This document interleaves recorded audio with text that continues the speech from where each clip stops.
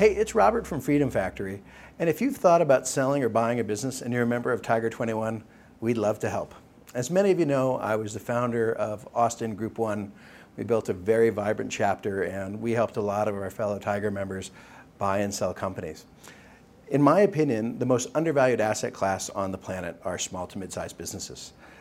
When I would be in group and we would have presentations come in, every month it was a different guy in a suit giving us a 2-20 type structure, meaning 2% management fee, 20% carry.